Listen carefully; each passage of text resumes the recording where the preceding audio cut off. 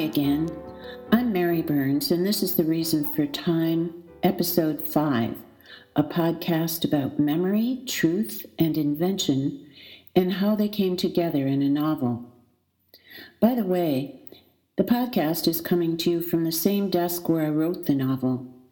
As I listen to Ethel Whitty leafing through the book pages I gave her to spontaneously read, I think of Maeve herself, leafing through her memories of that week in Chicago. My original idea for the book was inspired by John Dos Passos and his Trailblazing USA trilogy. I first read that novel, really 3 novels, in my early 20s and have since read it at least twice. The early part of the 20th century used to be my favorite period of American literature. Remember me mentioning the socially conscious writers like Theodore Dreiser and Upton Sinclair?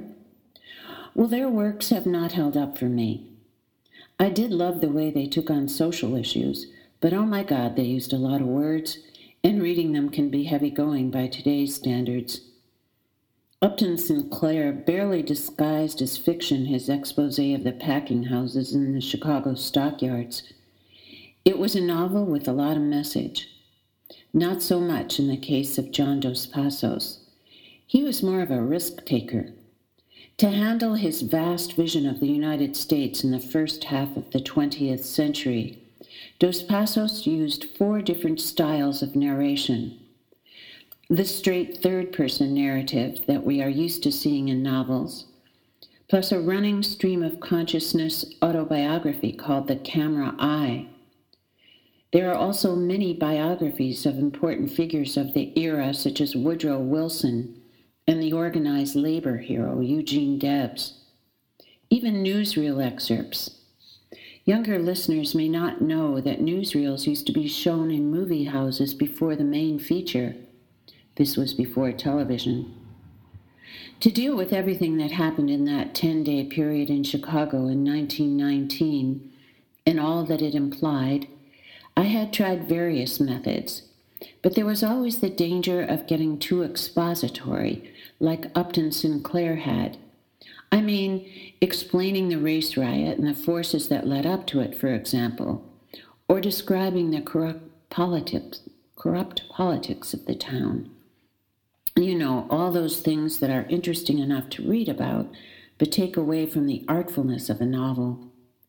So I thought I would pay homage to one of my literary heroes and at the same time fasten upon a solution to handling the raw material. I copied newspaper headlines from the Chicago Tribune and the Chicago Daily News and used them directly. The headlines help pace the story while informing readers of events. It was a natural thing to do, too, because, believe it or not, there were 9 general circulation newspapers in those days in Chicago, not even 100 years ago. It was the year before radio came on air and way before television.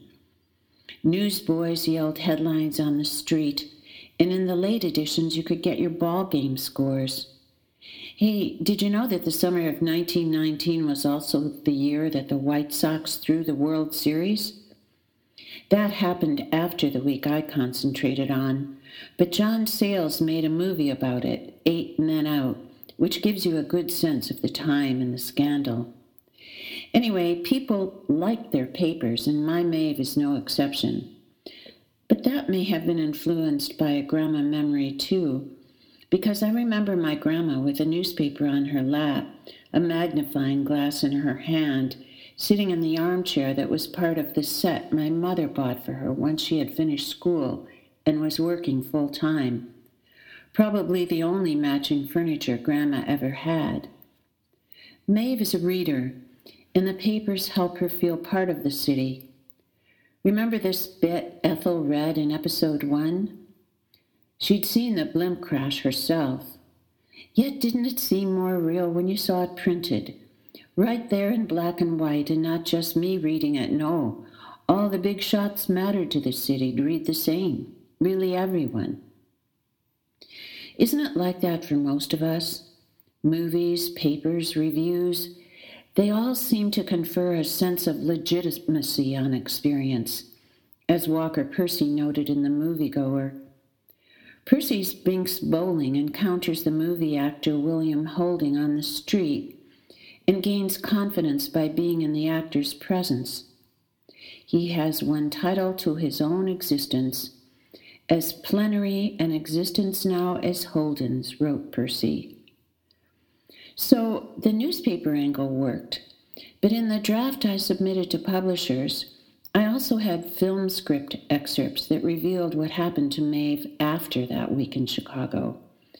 In my mind, those passages would work counter to the forward progress of the week by establishing Maeve as an old woman looking back, then dipping into various times in her life between 1919 and her death. So I was always intrigued by time, but I was uncertain about this tactic. My first reader, the poet David Zeroth, sensed the tentativeness of the film passages. The publisher, Emily Victorson, felt the same way and suggested that I axe them. Another editor might have worked with me to better incorporate them. Another editor might have guided me to a different outcome. But I had decided to go with Emily at Allium Press. Throughout the process from acceptance to publication, she asked some good questions and was always willing to end a discussion with, "Well, it's your book." And she designed a beautiful cover that was not my first choice of those she presented. Lucky she held her ground because the cover has proven to be a winner, and the face of the woman on it has become the image I keep in my mind for Maeve. I wrote text to replace the missing film script parts, so the novel has come to look and be more conventional in style. The newspaper headlines stayed, but the names, because I named most of the female characters besides Maeve after characters from Dos Passos, many of the names changed too. My editor confessed that she had a thing about names. She didn't like it that there were both a Packy and a Petey, for example. Well, I kept Packy, a derivative of Patrick, because he was Maeve's first intended. But Petey was easy to change to Walter because he was very minor, the late fiancé of one of the office girls, Florence, who had been Ethel, the second office girl whose name began with an E, my editor complained. It was easy to change Ethel to Florence, but Eveline, who plays a larger part in the story, stayed Eveline, and so the bow I wished to make to John Dos Passos, while now a mere dip of the head, remains. Eveline comes from John Dos Passos' Eveline Hutchins, who is quite a gal. In replacing the film script excerpts, I found that Eveline developed more as a character. Questions my editor asked about secondary characters helped me grow Eveline into the person she came to be and the reason for time. Also quite a gal. As for Maeve, well, she started her fictional life as Mare. That's Maire. But my publisher thought that readers would read it as Mare and not the Maira Gaelic speakers would say. I felt strongly about keeping Mare. Most readers would say it as I do, and the name was a tribute to my female ancestors, most of whom were called Mary. Just as important, the name was working in an already created sentence rhythm by the time my publisher got to it. Myra wouldn't work. The publisher didn't insist, but as publication date drew nearer, I thought of the name Maeve. It was a single syllable, like the mare I heard in my mind, and I decided to use it because it also helped me gain some distance from the character, which is good when you're saying goodbye, sending your fictional character into the world.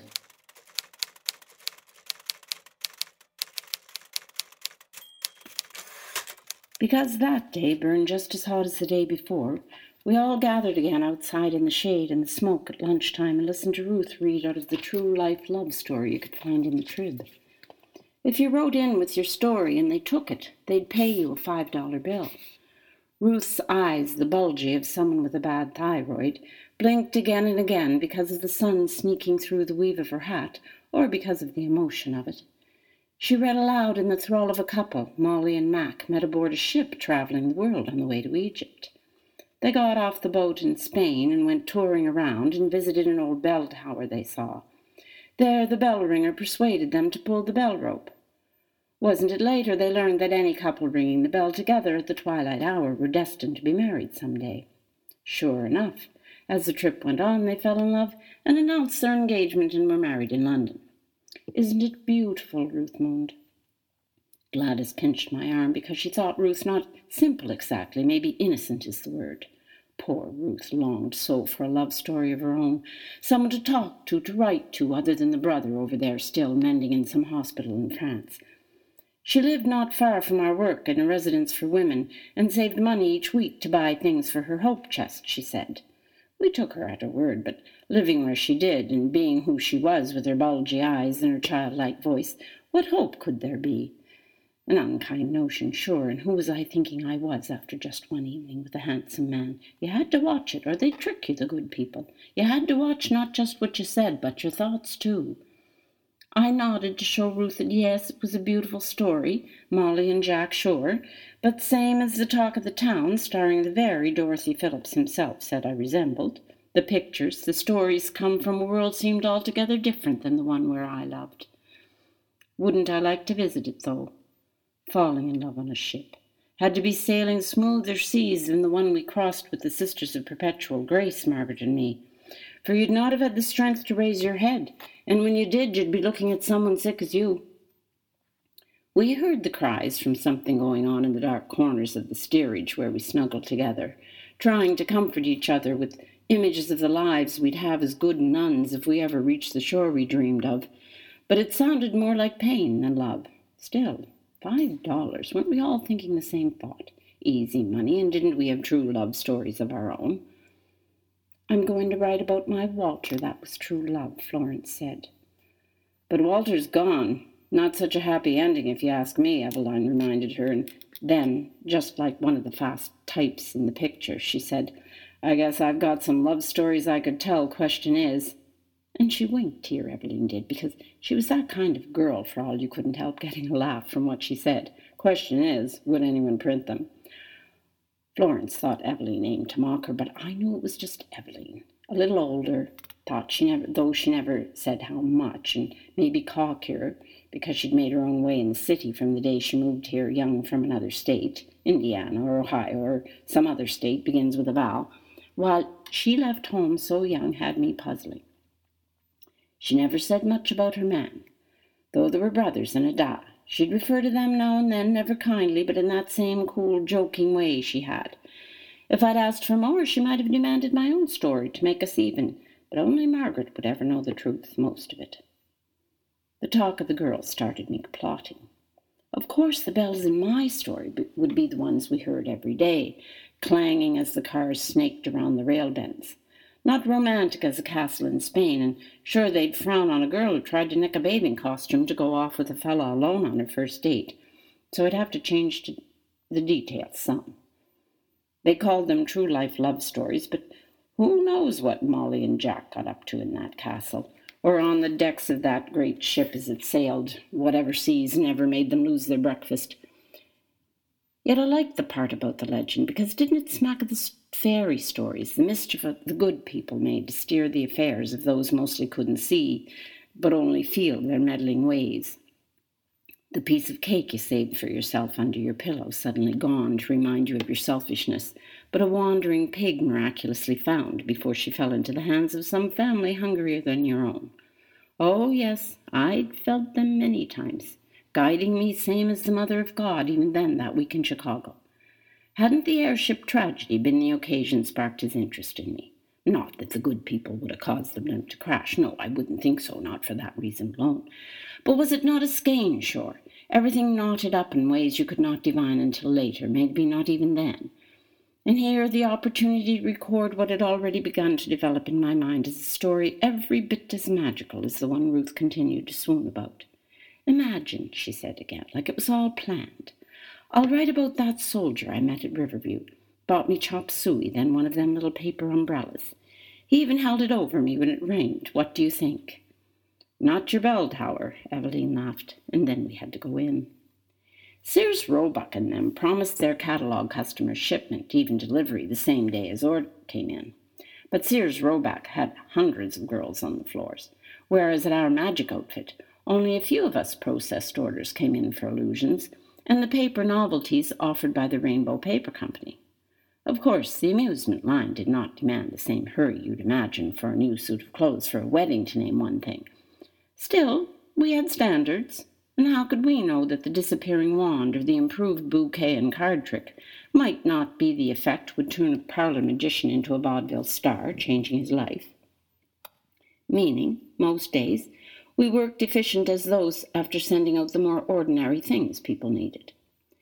Same as at the mission school, it came to the old question of the envelopes. I'd become the expert at opening them addressed to the Chicago Magic Company and dividing the contents. The money orders and the cash to one side, the catalog number and a description of the object on the other. Rolling in an order sheet and pressing down hard on the keys, a little thud instead of a tap, as the metal key made its mark through 3 thicknesses, a copy to send to the customer, a copy for the stock boy, and a copy for Mr. R., who made sure the money came in equaled the cost of what we sent out. No credit in the operation, and precious little cash either, because not many ignored the advice on the second page of the catalogue. But today, as if I'd done good and fate was steering things my way, I found a $5 bill folded into an order for the Talking Skull. When I saw the number on the bill, I left it inside its paper sleeve and shuffled it to the bottom of the pile, deliberately slowed my breath, lowered my shoulders, and pressed my arms against my ribs. As much as the price for a love story. The envelope never gave me the opportunity to stall, for the customer had enclosed the catalogue entry itself, and I read the trick description as if it was new to me and marvellous. The drawing it all, with the addled white birds lifting right up from that frying pan, the wizard's omelette. The money order got clipped to the copy for Mr. R., the copy for Billy into the tray meant for him. The envelope with the shape of the bill inside smouldered at the bottom of my pile. If I took it right out, Eveline would see. Our desks were that close, and if I went ahead and slipped the bill into my pocketbook, I didn't know if I'd see judgment or pleasure on her narrow face.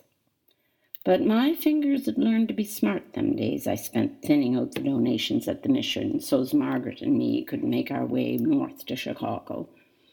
When Billy came to pick up the orders, distracting everyone with his patter, for he never missed an opportunity, I slipped that lucky envelope into my sleeve and waited until he'd pushed through the door to the stockroom before I went to the lab in the hall, taking my pocketbook shore and rolling my eyes at Florence as I passed, guarding the sleeve in question by placing my arm at my waist and the other hand over that and wincing a little with the pain I wanted her to think came from my monthlies.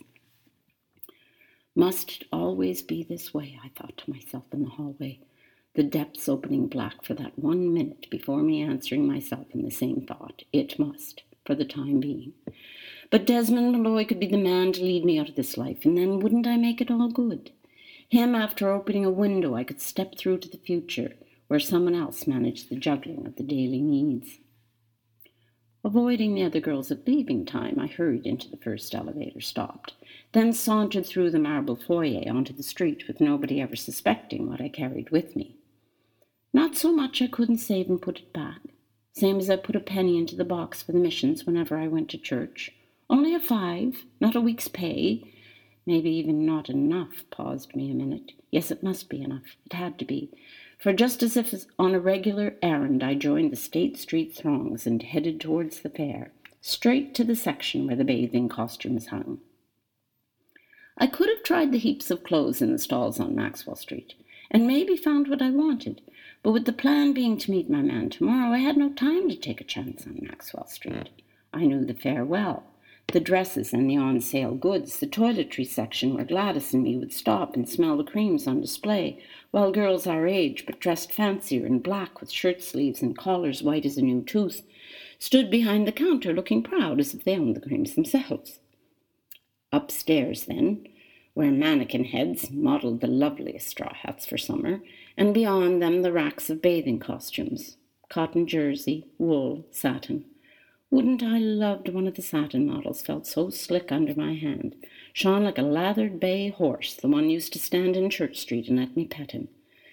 No horse for me, Connor Curra's eldest daughter. No satin bathing costume neither, for all the bill my envelope gave up. Well, the mohair would more than do, and I picked a nice navy one with the white piping trimmed with a square neckline, held it up to myself, and thought it was sure enough fit. The saleslady asked, "Don't you want to try it on, and would you like some assistance, and have you seen the bathing slippers and stockings, the charming overskirts?" Her saying it with a smirk meant, "I have to say these words as part of the job, but I know who you are." I never was trying to hide it. How could I, being who I am, small? I have always been small, but I have made my way as I had to. I only opened my pocketbook and snatched out the 5 rightfully belonged to someone wanted an imitation skull to tell him what to do, as if there weren't enough empty-headed ones running the show, plus $1 of my own, and put the bills on the counter. She wrapped the bathing costume in paper and dropped it into a bag. I thanked her, and that was that, despite her smile told me what she thought of me, and it wasn't much. I'd got the thing, yes I had, in the store after closing. A light-coloured man in a blue uniform, a mulatto with the steel-wool hair but thin lips and a nose straight and haughty as Potter Palmer's, stood at the door and inspected me like he could see inside my mind. I held out the bag, the sack with the name on it, the fare. This big man would discourage anyone trying to lift goods from the store, but me, I was a shopper like everyone else, dribbling out the doors, my glance told him, and why would he think otherwise? Him in the uniform, sure, but no policeman. You saw coloured at the doors, but not shopping, not at the fair, though you did see them everywhere else, crowding streetcars, some lines. Plenty in Chicago wished these new kind of coloureds would march right back to whatever ship landed them and sail to Africa, or at least board a train bound for where they'd come from, Mississippi, Alabama, somewhere we'd pass through, Margaret and me, riding north, and saw out the window the shacks, the stick-legged children. 'Twas the coloured paper started it all, the Chicago Defender, with what they'd called a Great Northern Drive, trying to get coloured folks to leave the South, where they'd been slaves and where they might be strung up for the slightest thing, and get themselves to Chicago for factory jobs and grand times at the hottest nightclub. Well, they must have believed what they read in the papers, because, like Desmond Malloy had said, there was a stream coming into the city and unsettling those who'd come earlier, we Micks and the Polacks, like Harry and all the rest from every corner of the world. He was one who complained about them taking all the jobs at the yards and steering clear of the Union. Made it bad for the rest, said Harry. But Harry never made room in his mind for much more than his job, his kind, and Margaret. Like I said, I got over the fear of folks with skin different than mine when we were in Florida, for it was my job to look after the babies, whatever their colour. Them ivory, or tobacco brown, or caramel, some of them, really, all the tints natured mixed. Oh, but wouldn't I have liked that kind of life, bringing something home every day.